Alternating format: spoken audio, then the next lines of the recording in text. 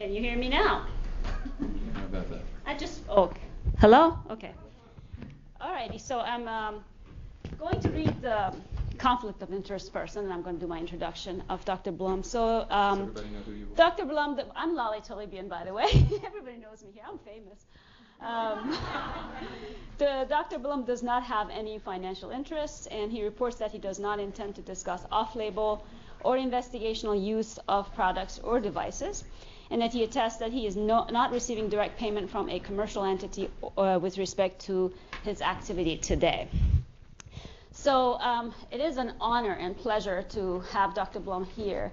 I met Alan at a Promising Practices conference in DC in 2014, and he was the keynote speaker there. And after his talk, I said, I have to talk to this man. And of course, I lost him in the crowd. It was a really big conference. So at that meeting, the Surgeon General, acting Surgeon General at the time, Boris Lushniak, had a private kind of talk. And we both attended. And after that talk, Dr. Blum was the only person who was asking all the questions we all wanted to ask, but we didn't dare to ask. So at that point, I decided to stalk him until I talked to him, and I had to invite him to come speak to us here. His biography and accomplishments and publications are over 61 pages. So there's no way I can do justice in one page, but I'm going to do it the best as I can quickly. Dr. Blum is the first holder of the Geraldine Wallace Endowed Chair of Family Medicine at the University of Alabama, and is one of the foremost authorities on tobacco use and promotion. He is the director of University of Alabama Center for Study of Tobacco and Society, which he founded in 1988. In 1977, he founded the Doctors Ought to Care, a national organization that pioneered in the purchase of paid satirical advertising to the mass media aimed at countering the marketing of unhealthy products. His early research identified important trends in tobacco industry strategies, including the targeting of women and minorities and sponsorship of sports and arts. He's been invited to give talks more than 1,800 lectures in all 50 states in the United States, and has published more than 100 articles. Most importantly, and very close to all of us and our hearts here, Dr. Blum has received the Surgeon General's medallion from our very dear Dr. Everett Koop. And this is a quote from Dr. Koop that said once, or wrote once, Dr. Blum has done more against smoking than anyone. That says a lot. He also is the recipient of the American Medical Association's first award for distinguished service on behalf of America's youth in 1990, the National Health Promotion Award from National Coalition of Hispanic Health and Human Services Organization in 1992, the first National Public Health Award from the American Academy of Family Physicians in 1992, and an honorary Doctor of Science from his alma mater, Amherst College, in 2006. So please join me in welcoming Dr. Blum and enjoy the talk. Best introduction I ever got. I wrote that, but no, actually my mother wrote. It's so terrific to be back because I have a dear friend, Dr. Lou Kazel, in family medicine, and I'm so honored that he could come today. We work together at Baylor College of Medicine. I do have to warn people that my talks are hazardous to your preconceptions about this whole issue. I mean, how often do you get a family physician coming to talk to a cancer center on smoking? Think about it, you know. But everybody over the age of 2 has heard about this issue. So what I have to do is create something different, and I want each and every person to go out of the room thinking differently than they came in. So that's why I have to warn you that this talk will be hazardous to your preconceptions. Some people might switch careers after this, but there's a play called Morning at 7. It won the Pulitzer Prize, and it opens with this grumpy fellow. It's in the 1940s, and it's in a town that time forgot. It's a lovely little town, and you see this front porch, and you see this grumpy guy sitting talking with his wife, and he's just come back from his doctor, and he's very, very unhappy. And he says, then he listened to my heart with one of those ear things, listened quite a while, didn't say a word, scared me to death. Then he began to thump me. Chest, sides, back, all over, still didn't say a word, took my blood pressure, wound a little sack around my arm, pumped a little machine, watched a needle. He did everything you could think of. Examination lasted almost an hour. Then you know what he said? His wife says, what? He says, Mr. Swanson, there's not a thing in the world the matter with you. You've got a good heart, sound lungs, fine stomach, I don't know when I've seen a man of your age as well off as you are. Now, what do you think about that? He's just a lousy doctor, that's all. She says, well, did you tell him about your neck? He says, of course I did. Said it wasn't anything to worry about. By God, I don't know how a doctor like that gets the reputation he has. Didn't even say I had to give up smoking. She says, well, that's silly. Everybody knows you got to give up smoking. He says, of course they do. I smoke too much. Look at that. It stands to reason when a man gets along in years, he's got to cut down on things like that. Well, I'll see old Doc Brooks tomorrow. He may be old, but I bet he knows enough to tell me to quit smoking. So, I mean, there we are. I mean, how much more can we do? I know we have some folks who are, I hate to say if I'm incorrectly, tobacco cessation specialists and tobacco control. You know, I expect the Nixon White House police to come out with uniforms. You know, I don't know why we all aren't tobacco cessation specialists in everything that we do. So that's really what I'm going to do and share with you my story, which begins pretty far back when I was a little kid, and how I got interested in this has to do with my own father, who's in this picture, and he's the guy who's got his arm on my shoulder. I shouldn't have said, where am I in this picture? But there I am. And of course, this was the family portrait, and he's got his cigarette. So it influenced me quite early on. And another picture when they would go out to a nightclub, and there's the cigarette in his hand. This is just what people did. And I know some people are already saying, oh, this sounds like personal. And if you think that's personal, you should see my talk on circumcision. It's the environment that I grew up in. And my father was a physician who at age 44 got his myocardial infarction that changed my life and his life. He survived, but he was very adamant that what did him in was the cigarette smoking that he had started in medical school. At that time, that's what you did. And he and I grew up watching baseball games. And this is a show called Happy Felton's Knothole Gang. And what they would do is they'd have kids come and play, and they'd go catch the balls, and look where they're catching the balls. They're in Ebbets Field. And that's Jackie Robinson. That's the way. Give him a nice hand. Bring him in here. So it was just so blended into what we did that he said, you've got to start recording these. We had a big old audio recorder. Save these things, because one day no one's going to believe that smoking and sports could have ever been put together. So I should say that I have to read this. I'm disclosing that I have no financial interest. I don't have any money anyway.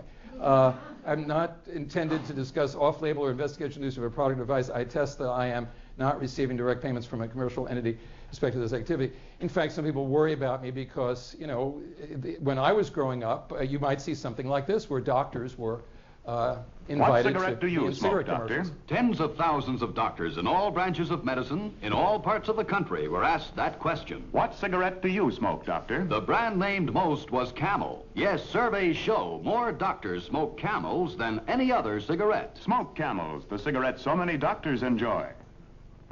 Well, they weren't just on TV, but they would have been in medical journals. This comes from the Journal of the American Medical Association. In I can't read the date up there, but it was around 1950, 51. And it's astounding to think that this was what we did. And 2/3 of physicians smoked in 1950 when my father smoked. So the questions today to put on the table is, how old is smoking? How long have we had smoking? 4,000 years, very good. 4,122, but give or take, no, that's good. How did you pick 4,000 years? Oh, Egyptians. Well, I was thinking more of this continent, this area around here. We know there was an island called Tobago in the Caribbean. We think that tobacco began being cultivated somewhere in the South America region. But if you look at trade maps from all over the world going back for thousands of years, you can find evidence of tobacco. And how do we know that tobacco was smoked?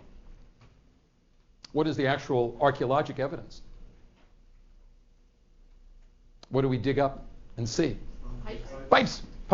So, in a way, we've had smoking for thousands of years, but we're awfully upset about it right now. And why is that? So what happened between 4,000 years ago, or however many, and today? What really happened? Well, actually, let me put it a different way. When did we start having any concerns about smoking? And who expressed those concerns, and why? 1950s. Just about the time I showed this ad, people were beginning to say, well, wait a minute, this is not good. So what happened, though, between 4,000 years when we didn't really see problems, and suddenly in the 50s when we started seeing the epidemic of lung cancer, what happened between then and then? What occurred to transform people's thinking and say, oh my gosh, we've got a problem here? Say that again. Science. What kind of science? What was the science? Well, as you said, life expectancy, people were dying. So you're looking at it still, though, in the 20th century. I'm taking you back to say somebody started worrying about this issue even before 1950. When do you think that was? Okay, specifically, who gave the first lecture in the United States on the dangers of smoking? What year would that have been? Simple question. 1940s? 1940s, you said? Okay. I didn't know which century you're talking about. How about Dr. Benjamin Waterhouse, who brought vaccination to America? He was known as the American Jenner, who gave the commencement talk to the graduates of Harvard Medical School on the evil tendency of tobacco and the pernicious effects of the ardent and vinous spirits. He didn't like alcohol either, but in 1804. It's the first known lecture we have in the United States. And he didn't get it quite right. He was very concerned about the effects on the digestive system, but he knew something was wrong about smoking. And he urged all the Harvard students to take their cigars and burn them on the quad. But what happened, seriously, from 4,000 years ago to 1804, and then what has happened between 1804 to the 1950s? What occurred to transform people's concerns about this pleasurable habit into something that was quite concerning? The answer is two things. Cigars and pipes and other ritualistic objects of tobacco were used for thousands of years, and they were not inhaled. So it was the inhalation of tobacco smoke that changed everything. It seems a simple concept, but think, if you didn't quite figure it out, think how difficult it was even in the 1940s and 50s to figure this out. My father smoked, as did 2/3 of physicians, and the AMA and all major medical organizations ridiculed people like Dr. Alton Oxner, who in the 1930s were saying, look, I'm pulling out lungs from people's chests here, and they all started smoking in World War I, and they were all given cigarettes from the medical societies, from the Red Cross, and we're seeing epidemic versions of lung cancer 20 years later. So he was ridiculed by physicians for this. So what happened was the inhalation of tobacco smoke, which turned this into something that you got into your lungs, and then also the mass-produced cigarette machine, because up until the 1880s, when the mass-produced cigarette machine was invented, cigarettes were hand-rolled. We think that their origin was the bums in the streets in Spain picking up discarded cigar butts and rewrapping them in newspaper and smoking them, and then inhaling them. So this evolution is a little murky, but we do know that one of the medical discoveries that led to the inhalation of cigarettes was Koch, of Koch's postulates fame. You remember what Koch discovered? The spread of tuberculosis was done by aerosol or spitting. So a number of state parliaments, legislatures, and parliaments passed anti-spitting ordinances just at the time the mass-produced cigarette machine was coming in.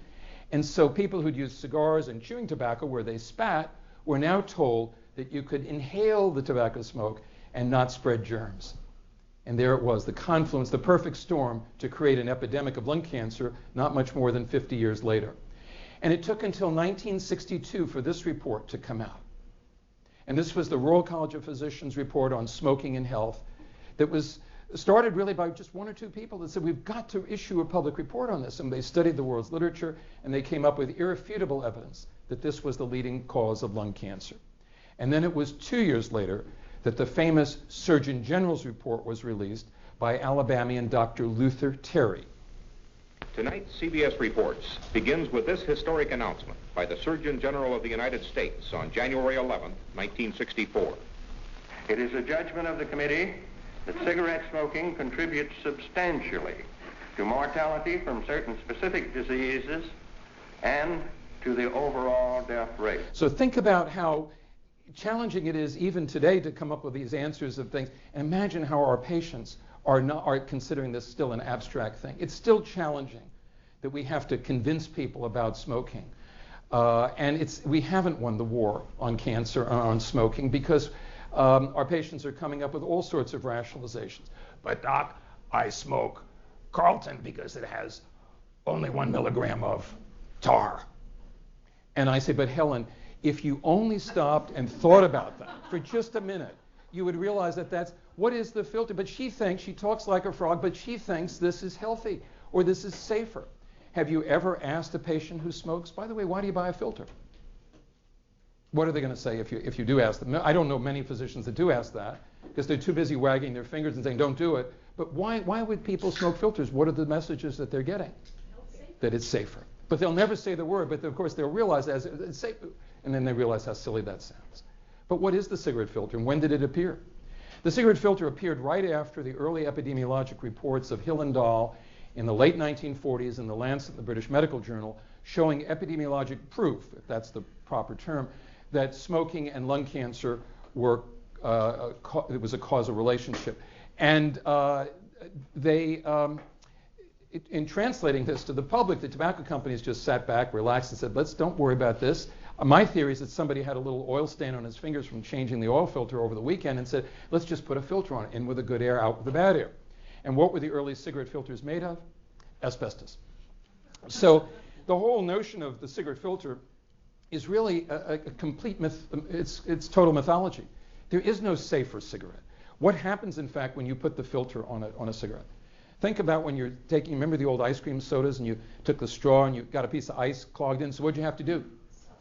Harder. And that's what you're doing when you're inhaling. And most people to this day do not realize that the filters are far more unsafe. So actually, if somebody's going to smoke and I can't get them to try an electronic cigarette, that's right, I'm trying to work with people on that. I do suggest, well, at least you could buy a non-filter, and they look at you like you're crazy. But honestly, you're doing a terrible thing by continuing people on filtered cigarettes. This is a paradoxical approach. Obviously, you don't want them to smoke at all, but if you can get them off the filtered cigarettes, at least that's a first step. The filter is the biggest fraud. And even the American Cancer Society doesn't emphasize this. It's a great vacuum. If you look at literature, nobody's really working at the filter. What about low tar? What does that mean? But I smoke low tar. Tar means, can you define what tar is? It's the most common cause of cancer, but can anyone define it? It's a composite of over 4,000 separate solid chemical poisons. It's the condensate of the smoke. If you liquefy, like the tea kettle, and you liquefy the steam, you'll get water. And in this condensate, you get over 4,000 solid chemicals, including 40 known cancer causes at least. And then you have the gases, the formaldehyde, the ammonia, the cyanide, the other poison gases. So we have a terrible chemical soup here. And we're saying that, and people say that smoking's safer. 95% of people who smoke cigarettes are buying filtered cigarettes. We've failed. We've failed at this. We've failed at the demographics, and you'll see that in a second. We have not won the war on smoking. So here's Dr. Terry, and he didn't even make the cover of Life magazine that next week because the back cover was a Winston cigarette ad.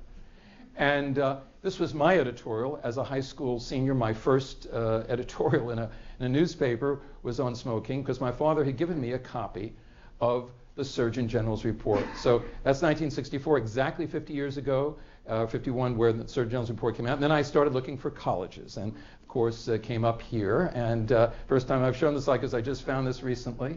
And here's my dad and me, and it gets sentimental here, but so it was quite this really always has had a place in my heart, and it's really an opportunity a great honor to be here. But this is what I would also tune in 1964. By Winston, America's best-selling, best-tasting filter cigarette. Winston tastes good, like a cigarette should. Can you imagine kids turning into the Flintstones and sing a cigarette commercial? But this was perfectly normal in 1964, as was this. And even more normal. This was in the NFL, the leading sponsor of the National Football League, which was emerging. Every night, night in and night out, you would see the Marlboro ads. Sugarfoot was one of my favorite shows, a cowboy show. This was a sponsor. You get a lot to like with a Marlboro filter flavor pack or box. Come to where the flavor is. Famous Marlboro Red or new Marlboro 100s, the Longhorns. Come to Marlboro Country. So have you ever heard anyone order a pack of cigarettes? Have you gone into a store and listened in as they go? Do you know how they say? How does somebody ask for a pack of cigarettes? They say, could I please have a packet of nicotine? Could you give me a pack of cigarettes? Oh, could I have a 6-pack of alcohol? No, how do they do it? Yeah. Well, they don't even say Marlboro. They say, give me a pack of Reds, please. Or I like packets of Benson Hedges, crushed fruit box, light 100s, menthol, regular. You know, it's like 8 descriptors. And we're saying don't smoke. It's not what we should be doing. We should get into their vocabulary. That's why the questions that I ask patients is, why do you buy a filter? How much do you buy? I had a pregnant patient. She didn't want to talk about it. She said, I had a bad childhood. I don't want to talk about my smoke. I don't know what that meant, but I said, how much, just one question. How much do you buy? And she said, how much do I smoke? I smoke a pack a day, okay? I said, okay, and I calculated what that was. You know, I said it was like $1,100. She said, oh my God, that means my husband's buying $2,200 and we're on welfare. I mean, it was some realization. I do not know whether I was successful in getting her to stop smoking, but the point is I wanted to change the way she thought about this issue. I had a patient who was in the Marines, and he looked at me and he just did a quick calculation. He says, man, I smoked a Porsche. He calculated what he had spent and wasted on. So another way is to look at the inhalation count. What is a cigarette? It's 10 inhalations. So 10 times 20, which is a pack, that's 200 puffs of cyanide, carbon. It's like going up to a bus and say, excuse me, you know, going up to the tailpipe and say, man, you know, and that's 70,000 inhalations a year. In 10 years, it's 750,000. So it doesn't take much to get up there. Instead, what do we talk about on rounds? Oh, pack year histories. What does that mean? It's just another intellectual term that doesn't mean a whole lot. So we've medicalized everything. We've medicalized smoking cessation. Come on, everybody ought to be a smoking cessation specialist. So we got television to remove these, but that wasn't really why they went off the air. The American Medical Association, physicians and others didn't get cigarette ads off television. Do you know who got cigarette ads off of television? Anybody remember how cigarette ads were banned from television? Lawyers. Lawyers. Representing whom? The least obvious answer you could think of. The tobacco companies.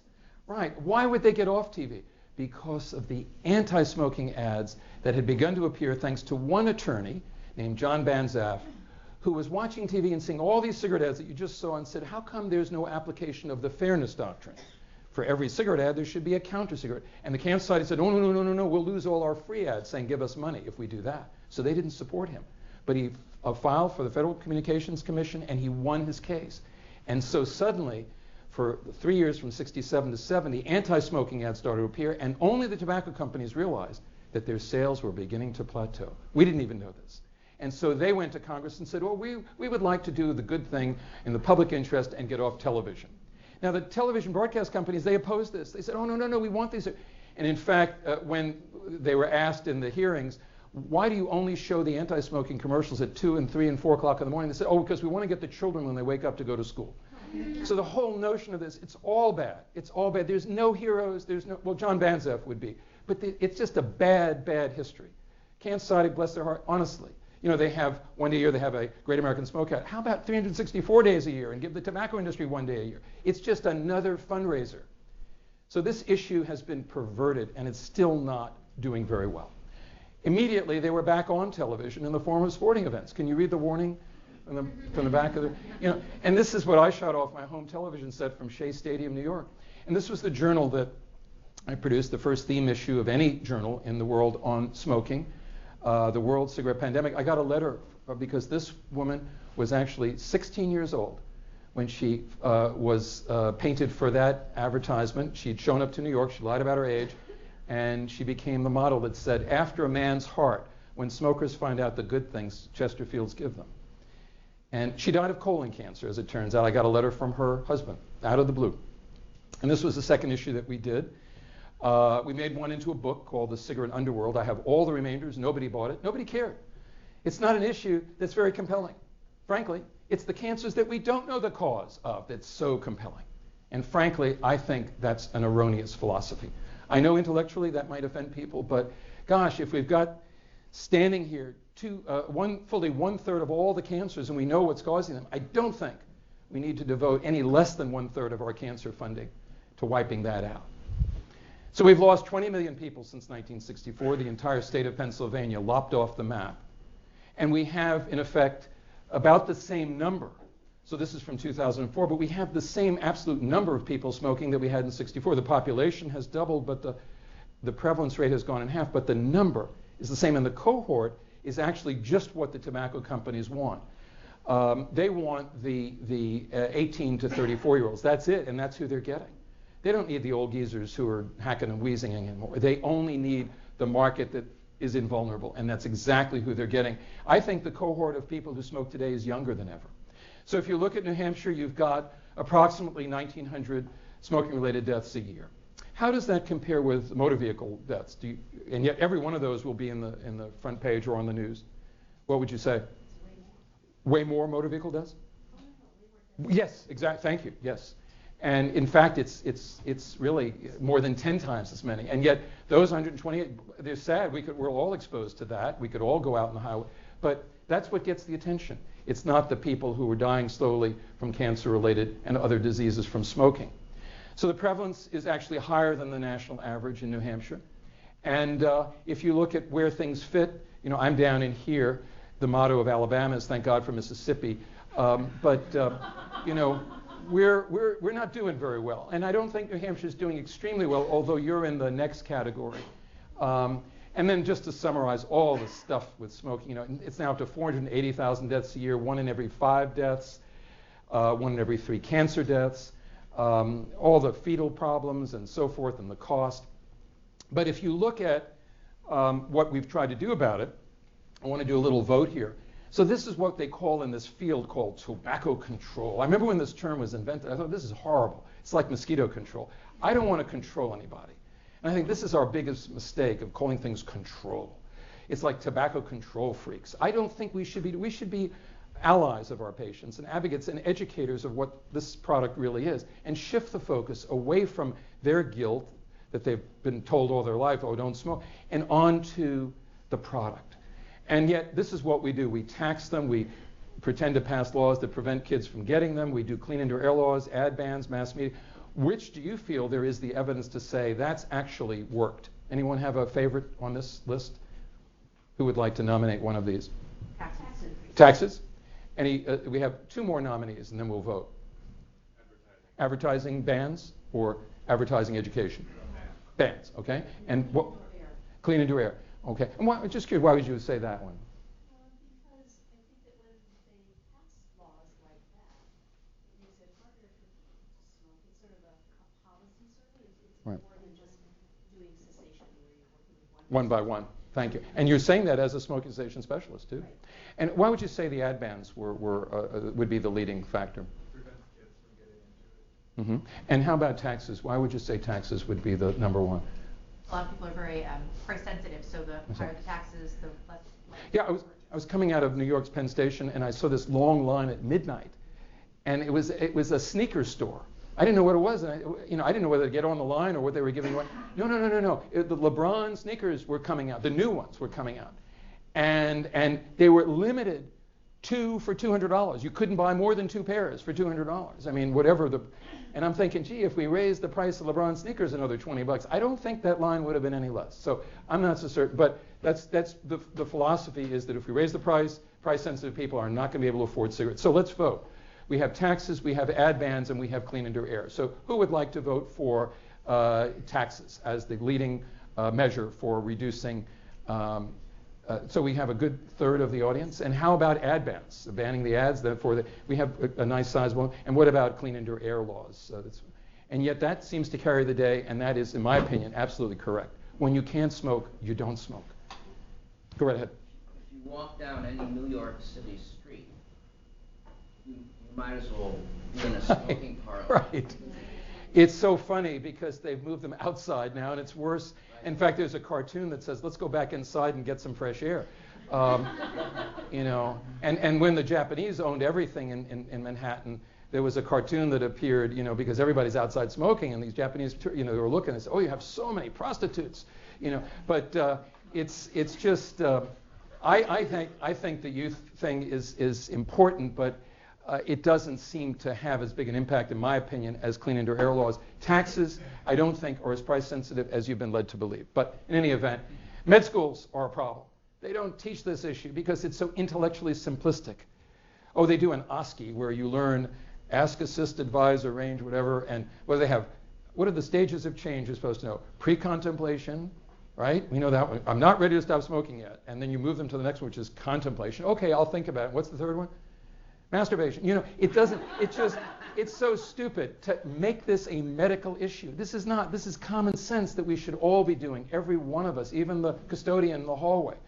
And yet we've made it too specialized. If you look at the leading causes of death and disease, there's only one thing that I've seen that they have in common. For instance, heart disease and cholesterol is not related to cancer that we know of, and accidents would be fire, and diabetes is made so much worse by smoking. So I believe that the number one thing that they have in common is also the number one preventable cause of death and disease in our society. And the number one preventable cause of death and disease in our society is not smoking. It's not lung cancer. It's not emphysema. It's got to be the vocabulary that people are using when they go in and say, give me a pack of Marlboro. And I always say, to the patient, I say, what brand do you buy? You're a big truck driver. What do you buy? Eve or Misty or Virginia Slims? And they look, no. What does he buy? He buys. So then you quickly say Marlboro what? Marlboro Lights, Marlboro Medium Lights, Marlboro Menthol Lights, Marlboro Leaded, Marlboro Unleaded. I mean, there are how many Marlboros in the United States? See who's been looking at the CVS pharmacies that up until a year ago sold cigarettes. How many Marlboros are there? There's over 40 different Marlboros that you could get in the United States as of now. In the world, there are over 220 different permutations of Marlboro. And so this one, for instance, that a patient handed me in Tuscaloosa, Alabama was interesting. I'd never seen this before. Because I always say, can you give me your cigarettes? And he said, sure, take it. What is this? Is it Russian? Is it a Ukrainian or Russian? Some people say it's Russian. Okay. And it's some warning. Where does he get this in Tuscaloosa? The internet. So he gets his cigarettes cheaper than going down to the BP station to buy them. So much for taxes. Sorry about that, again. So here's the New York Times, the vaunted New York Times, with coronary heart disease on the front cover, selling a pack of risk factors on the back. Now, granted, that's 1975, but when do you think, now the Surgeon General's report came out in 64, when did the New York Times say, okay, we don't think we should take any more cigarette ads? We've stopped taking gun ads and X-rated movie ads many years ago. So when did they decide they weren't going to take cigarette ads, which actually kill people? 1999. The same year that Philip Morris acknowledged that smoking, I guess it does cause lung cancer. The New York Times is not our friend on this issue. Never was, never is. They still take corporate ads for Philip Morris for the art exhibitions that they sponsor. But what we fail to do is to educate the public about heart effect of smoking. I call it Marlboro's myocardial mayhem because it's this depriving the myocardium of oxygen. And then the other effect is on the arteries themselves. It's believed in some circles that the deposition of cholesterol plaque is a kind of cancer. So I don't know whether that theory is still current, but cardiovascular atherosclerotic heart disease is considered in some people's belief a kind of cancer of the arteries. And you can trace it to the deposition of fibrinogen and whatever else goes on that lays down the cholesterol plaque through smoking. Smoking accelerates that. So here is a typical abnormal X-ray. You could see this obvious abnormality, but what about this little? Now, I know that low-dose CTs supposedly will do some things, but I think there are too many cell divisions even in that dot to survive. Millions and millions of cell divisions. But this is what people are still debating, whether to do low-dose CTs. And I think if you look at the numbers, it's 292 to save a life and detect it earlier.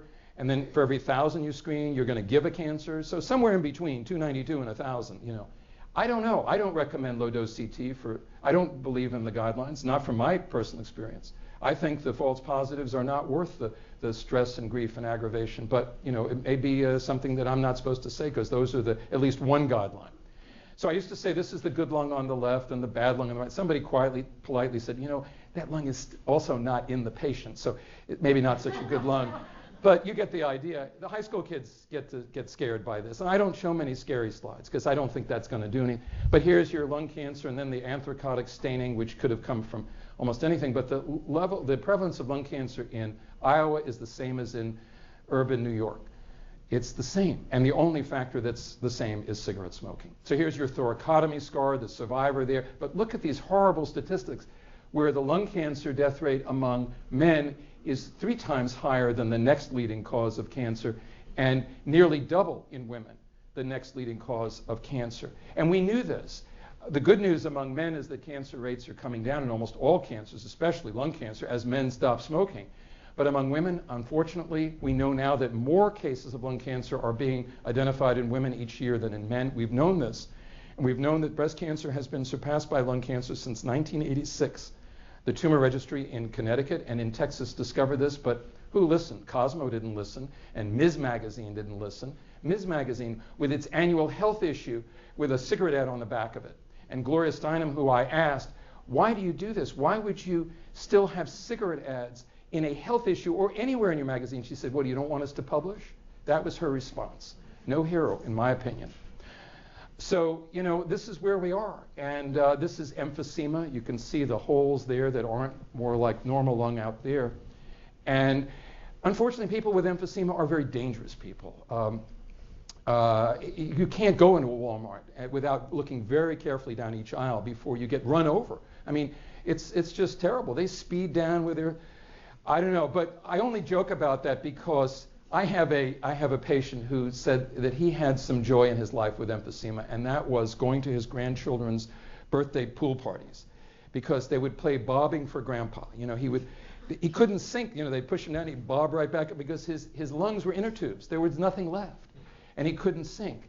And he did say, though, what it's like to have emphysema is something that you should tell all your patients, and that is like holding your breath and going underwater till you can't breathe anymore, and then coming back up and having someone push you right back down. 24 hours a day, 7 days a week. The worst disease, to my mind, smoking-related, is emphysema.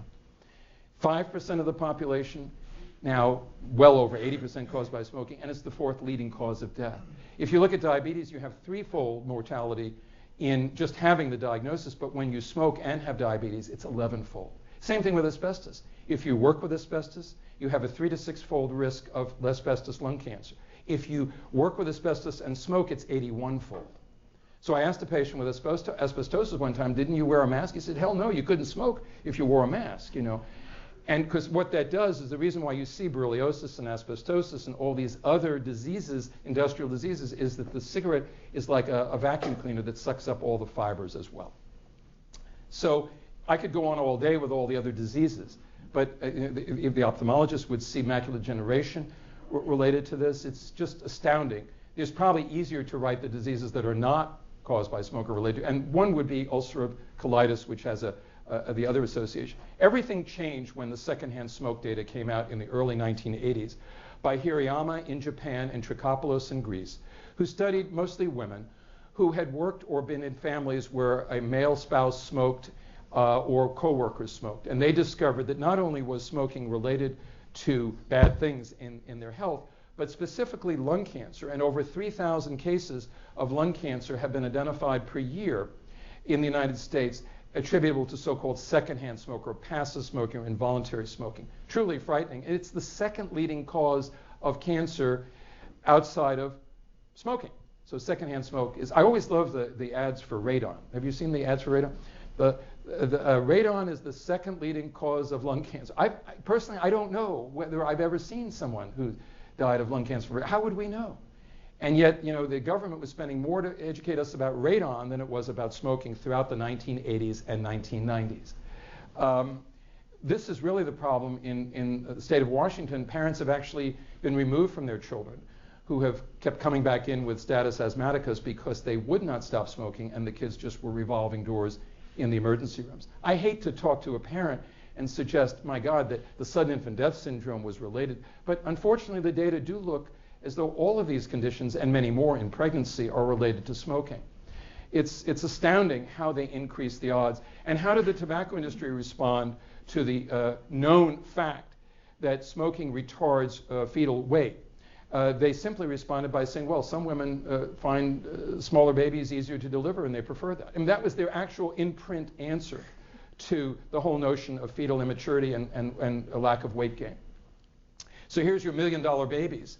And it's astounding what little prevention we could be doing that we're not. I know everyone here does, but I hope you'll get the message out to med students especially, that this is not an intellectually simplistic issue. This is life and death. And we don't take it seriously in the medical school environment. And it's just not there. We blame peer pressure and we do parent. It took a long time for people to begin looking at propaganda like Joe Camel and realizing that that was having, as you say, a direct impact on youth. And this was from New York City, where you had like a 10-story building, the largest billboard I ever saw. And I actually paid this guy who owned this billboard up on a building on 42nd Street. I paid him $50 to let me climb up on. I don't like heights, and I'm looking down, and it's 1 million pedestrians were seeing this every day in New York City. And I didn't even come up to the O in the Marlboro. I mean, that's how huge these loomed over everybody. And this was Marlboro gear. You can still see these jackets. It's you can get coupons in your Marlboro packages and submit them and get gear. It's called youth marketing. Get them while they're young. And this is the Philip Morris company today. They've since bought Skoal in Copenhagen and Marlboro, and they have Marlboro Snus, which is like a smokeless that you can put in and don't have to spit. So you could be doing this now and we wouldn't notice this if you were a school student. And they make a black and mild cigar. So they get the whole nicotine spectrum, and now they're making electronic cigarettes as well. This is from their website, Marlboro When You Want It. This is from Skoal at Rice University about 10 years ago when Dr. Kazel and I were in Houston, a little longer than that, but 1998. And this was the George Strait Country Music Festival, where people were lined up. In the background there is the Texas Medical Center, and they were getting their free samples of Skoal right across the street from the Texas Medical Center. This is in front of a fraternity house at the University of Alabama 5 years ago, where 92,000 people came out of a football game and saw the Skoal advertised there. This is 19-year-old Sean Marcy, who was a track star in Oklahoma, who after 7 years of using Copenhagen developed this oral cancer and refused to be mutilated on, wouldn't have the surgery. He died at 19 from oral cancer. Obviously an extreme example, but a real one. This was the kind of oral cancer that he had. But kids don't make the connection. They're not going to make the connection. This is I think it's harder to talk about smokeless tobacco than it is about cigarettes. This is Goran von Bruin. He was a cowboy in Wyoming. He goes all over the United States talking to high school students about what happened to him. He never used cigarettes. He only used oral tobacco, and this was the mutilating procedure that resulted in saving his life, but that's what he looks like. So this is Philip Morris, the makers of all these wonderful products. This is who they are. Check your TIAA CREF receipt this year, if you're a member as I am in your pension fund, to see how many millions of shares TIAA CREF owns in Philip Morris, and they do own sizable amounts. Universities have not divested their tobacco stocks. So we're all part of this. And it's a great, if you have no conscience, it's a great investment, by the way. They're at their record profit levels. So Philip Morris wants to do the right thing. They supported regulation by the FDA that Dr. Kazel and I worked ardently against because we knew what would happen. That the industry, why would the industry support it? Because they knew that they would be able to twist Congress around their finger, which is exactly what they've done for 6 years. They promote harm reduction. That sounds better than death and disease. They fund universities. They align with society. That's one of my favorite phrases. And they have moved their headquarters overseas, so they're practically immune from liability. These are some other companies that are allies or have been. These are past allies. That's right, Pfizer, which makes Chantix, in the 1980s and 90s owned the world's largest cigarette flavorings company. Kodak, which makes mammograph equipment, also made all the cigarette filters in the United States. It's now since sold off to a different company. Kimberly-Clark, surgical gowns and cigarette paper. 3M, the largest billboard company in the United States in the 1980s and 90s. The leading client of 3M was the tobacco industry for their billboards. And it goes on and on. I included the New York Times. And this is one today. If you've had blood work or ordered blood work lately, it went through a Siemens machine or urine analysis, or how about an MRI or a CT scanner made by Siemens, which advertises itself as a healthy company. They didn't tell you, though, that they also make the world's fastest cigarette-making machines. And this is the website that they have. You could go on this today and see the same thing. An ideal match for tobacco processing and cigarette production from Siemens. This is their tobacco industry division. And there's all sorts of windows that you can look at. This is a typical plant that they advise on. They talk about in one of their brochures how they have advised the Chinese tobacco monopoly, Philip Morris, R.J. Reynolds, British American Tobacco, into producing tens of billions of cigarettes a year, thanks to the advances that Siemens has made. And Siemens was a sponsor this past year of Stand Up to Cancer. So when I wrote an op-ed column on this, just simply pointing out all of these companies that have been involved with the tobacco industry, Siemens and the other, CVS was a sponsor, and others, Condé Nast, which has all sorts of magazines which take cigarette ads. The op-ed was not accepted by the New York Times or the Washington Post. It did make it into the Birmingham News, but you get the point. No one's going to bite the hand that feeds them, even today. And this is our pension fund. Time Incorporated still has full-page cigarette ads in Sports Illustrated, almost every issue. University of Virginia got $30 million from Philip Morris not long ago for cigarette studies. Walgreens still sells cigarettes. Diversity Inc., which is an amazing minority publication that basically names top companies. And guess which companies seem to always make their list? Philip Morris is one of their top companies. I think they say because they've got good child care or something. But the fact that they make cigarettes doesn't really count. The Kennedy Center, one of the leading recipients of tobacco cultural sponsorships. And this is still going on as we speak. So you go back to a college campus in the 1940s and you'd see this wonderful image of the co-ed and the letterman. What about today? Philip Morris is on 35 university campuses, as close as Boston College, at Syracuse, trying to recruit the next generation of tobacco sales territory marketers. So you can graduate from the University of Alabama this year and pull down the highest salary probably of almost any major corporation and get a free car or a van to go place cigarettes in the poorest areas of the state with the least educated and poorest population. And this is the typical booth that they have at college career fairs, because, you know, it's hard to get a job out of college. And this would be a typical snippet of my interview with one of the college reps for Philip Morris. Are you looking for the best and the brightest in the retail area now, in the territories? I mean, is that really, obviously, you know, you're not looking for dollars. What do you mean, for our consumers, or you mean for recruiting purposes? Are you looking to recruit folks that are going to go out there and really be in love with the product and sell it and say, you know, people have a free choice, and yet I'm... No. We are looking for kids. Part of our mission is being responsible, effective, and respected. Okay? And what we are doing is we're looking for people that can handle the responsibility of marketing a product that causes harm. And in that means being responsible. It means making sure your accounts know to card everybody that comes through the store. It means making sure that you don't put tobacco products on your counters so that children, it's at eye level for children. Those are the things that we try to do to be responsible. It goes on. I have 22 minutes on tape with her. And for that, I was hauled before the Institutional Review Board at the University of Alabama for violating human research subjects protocols, for not getting written permission for all the people, including the college students that I interviewed at the career fair in the journalism school. They want public relations graduates, they want business graduates, they want debaters, they want athletes, they want women, and that's who they get. And it's astounding. It took a lot. You know, that trumps tenure. So if you're taking a tenured endowed chair and holding it before the Institutional Review Board, the Institutional Review Board would not meet, because I had been a member of the IRB, and they said, this is crazy, this is bad. And so we had to all save face, and I promised I would never go and do that again. But we have it all on tape.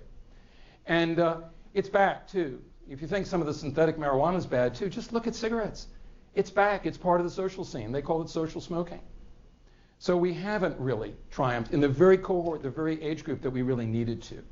And now we have, even better, the electronic cigarette, which is the single most controversial aspect of all smoke. I get questions every day from patients and from colleagues. Nobody knows what to do with this. So you have, on one extreme, you have the people who want to ban this, such as the FDA, which hasn't done anything to do anything about Marlboro. So they're spending more time going after e-cigarettes than they are after Marlboro. And you have, on the other extreme, people saying, well, this could be good for smoking cessation. I happen to be slightly moved to the latter camp because I read 130 articles in preparation for a grand rounds on e-cigarettes. And although the data are not definitive, I think the preliminary data look very good. Even in a mentally ill population, people have been able to stop smoking and switch to electronic cigarettes. So what you have is an atomizer that you trigger by inhaling, and that causes a release of the vapor, which is actually glycerol with flavor and with nicotine in various strengths.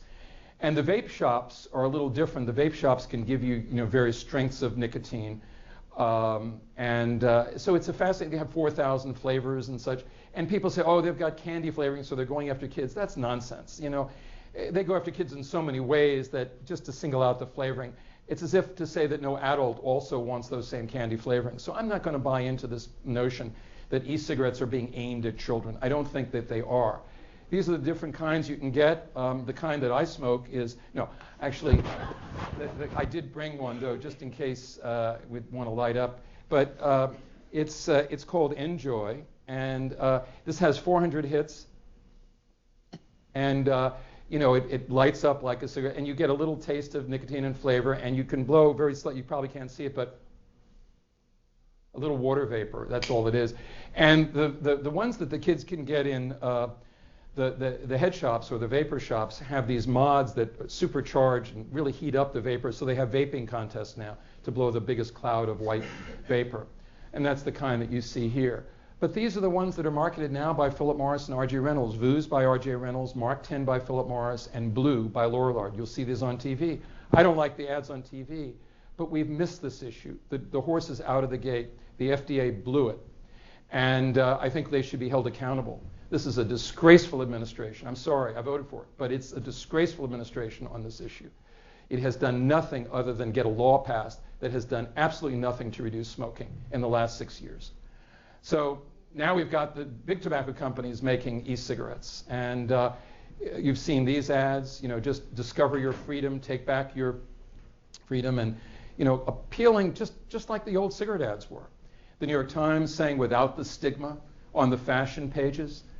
So you have, just to summarize today, you've got about the same number of people smoking 50 years ago. Most want to stop. 40% try each year, but only 1 in 20 succeeds. So what do you do? Let's shift the focus away from saying, by the way, we see the reasons. Physicians aren't still talking about it. Half don't even, the patients say they never told me about it.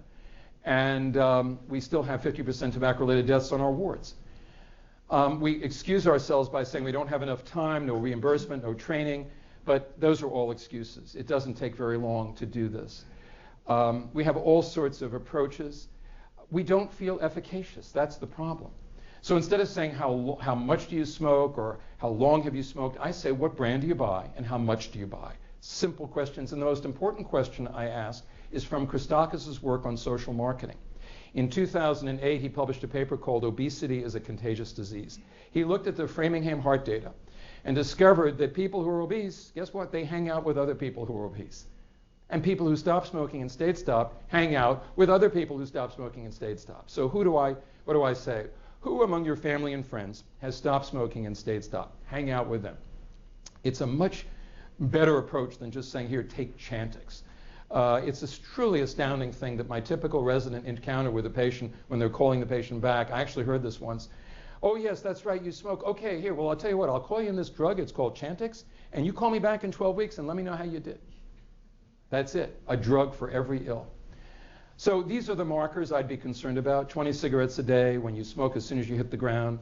Mental illness is a direct correlation. We know that most of the cigarettes are sold by people to people who have mental illnesses. Depression is a marker for smoking, and smoking, in my opinion, is a marker for depression. This is a very serious correlation. People who are alcoholic will always smoke. I've seen a lot of people who are tobaccoholic who don't drink alcohol, but I think it's important to look at everyone as an individual. There is no cookbook for this. You've got to show you care. A 14-year-old girl is not like a 50-year-old executive. What do you say to a 14-year-old girl? I do 3 lectures and it takes 10 seconds. First lecture is, that's one. They know what I'm talking about. Or, I'm sorry, are your teeth that yellow? What? You're in 9th grade and you still smoke? Come on, that's for the 6th graders. You know, those things are sort of cute, but they really get kids laughing and talking about the issue. But demythologize. What are the myths about smoking? That it reduces weight, that it takes off stress. That's nonsense. It's like burning down your house to have roast pig. You know that story? You know, the kid playing with his matches and he burns down his house and he realizes that the pig, that his pet pig was in there, so he goes searching through the embers for his pet pig. And he sees it and he's all charred and roasted and he touches it to pet it goodbye and he burns his fingers and he licks it. It tasted so good that every time he wanted roast pig, he burned his house down. And that's pretty much the rationalization that you hear with smoking keeping weight loss. Smoking does not do that. A third lose weight, a third gain weight, a third remain the same. If you walk upstairs after eating, you will not be gaining weight. So I think that we've talked about the filter as a fraud, low tar is low, well, I call it carbon-rich anabolic products or crap. And what color is menthol?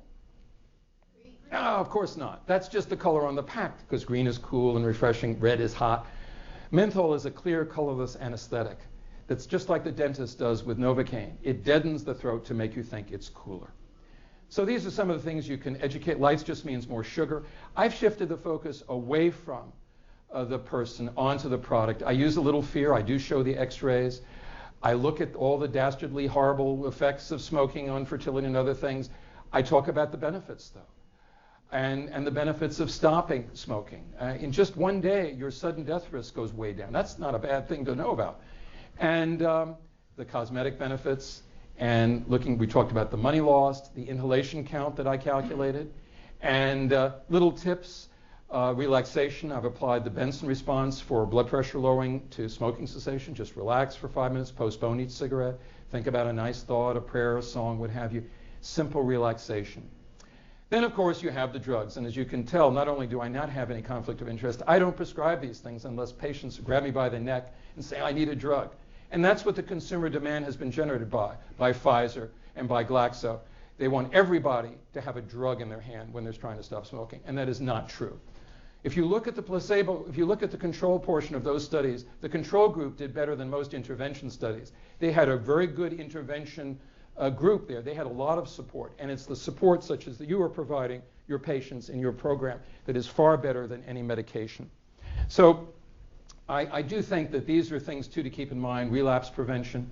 That's where we get to the social support system. There are quit lines that have some question of validity, but I think giving patients a number as a support line would be good. And just to conclude, Phyllis, I thought you quit smoking. This is You a were little going to be my inspiration. Not anymore. Now I can smoke as much as I like. Now that I got the lung brush. Lung brush? That's right, lung brush. Created by a small inventor in California who himself enjoyed smoking. Lung brush is the easy, inexpensive alternative to quitting or cutting down. Here's how it works. Taking hold of the easy grip handle, slide the gentle bristle device past the tracheal opening, back down the windpipe and into the lung itself. The unique lung brush design allows you to remove caked-on tar, smoke particles, even city smog phlegm, freeing up clogged bronchial passages so vital for breathing and smoking. And Lung Brush's sturdy design makes cleaning and maintenance a snap. One lung brush may be the only lung brush you'll ever need. Here's football great Kenny Stabler. I threw my light and low-tar cigarettes away.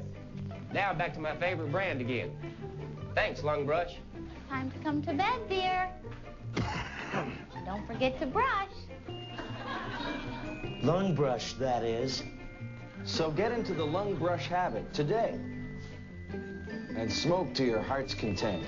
Lung Brush is available wherever quality tobacco products are sold. Only $14.95 from LifeTool. Well, I thought you'd get a kick out of that. Sometime when I get a chance to come back, we'll talk about DOC, or the group that I started, but I really would appreciate you taking the time to stay a minute or so over, and if there are questions and comments, I'd welcome. I did warn you that my talk was going to be hazardous to your preconceptions, and I hope I succeeded, but I'd like your ideas and your thoughts, criticisms, and comments as well, so have at it.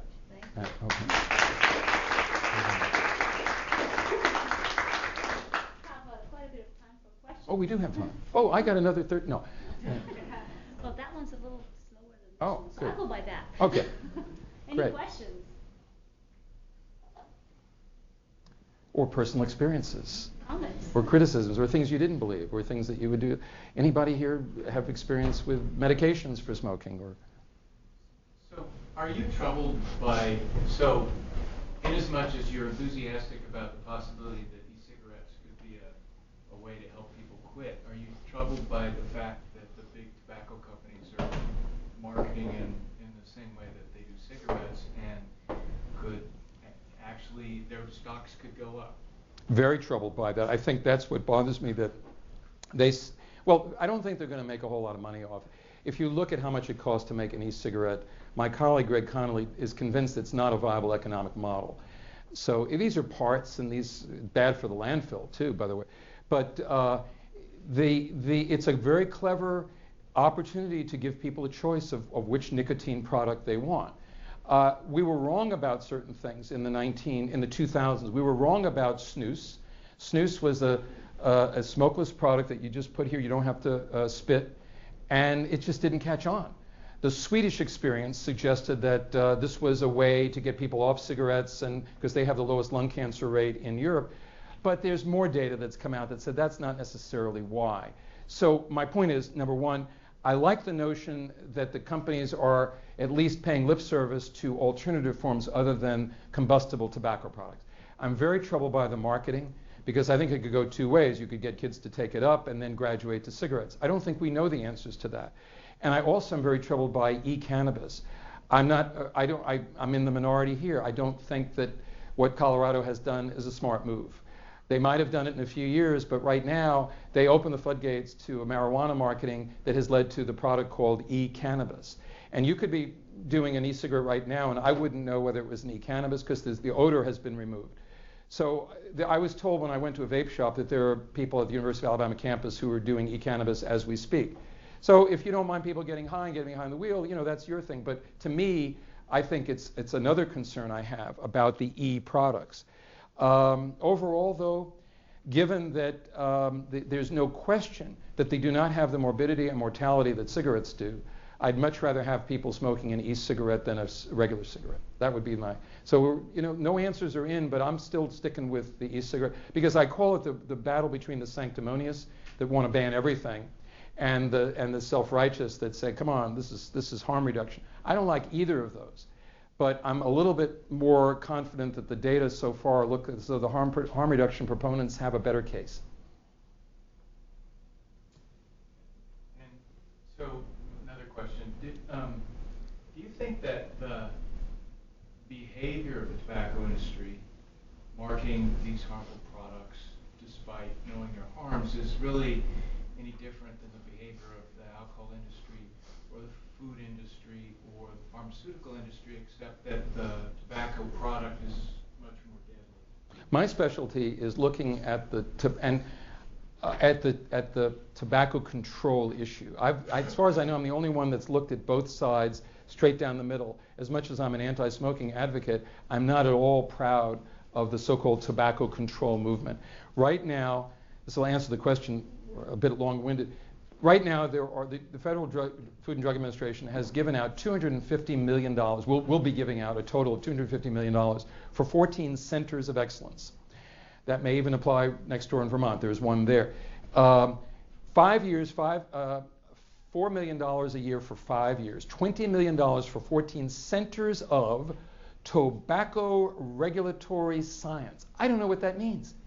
What can you do with $5 million to study regulatory science for 5 years? I think the money does come from the tobacco industry, just like the pharmaceutical companies have to pay to have their drugs evaluated by the FDA. The tobacco companies now are paying the FDA for all this stuff. I think it's nonsense. I think it's a waste of time.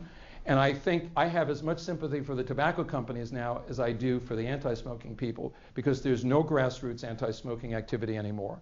It's all been co-opted for research that's not going to show anything that we don't already know. So do I have trouble do I think it's any worse? I don't now think that what the tobacco companies are doing is any worse than the alcohol industry. I think the alcohol companies are getting away with far more because kids are dying from alcohol in their teens and in their 20s. People who die from smoking don't generally, unless they immolate themselves, die until much later on in life. And I think another issue that's not gotten the attention, although I did see it in the Dartmouth magazine, is the tanning bed industry, which is so scary because you have the people using them are young women who are the most vulnerable population for melanoma.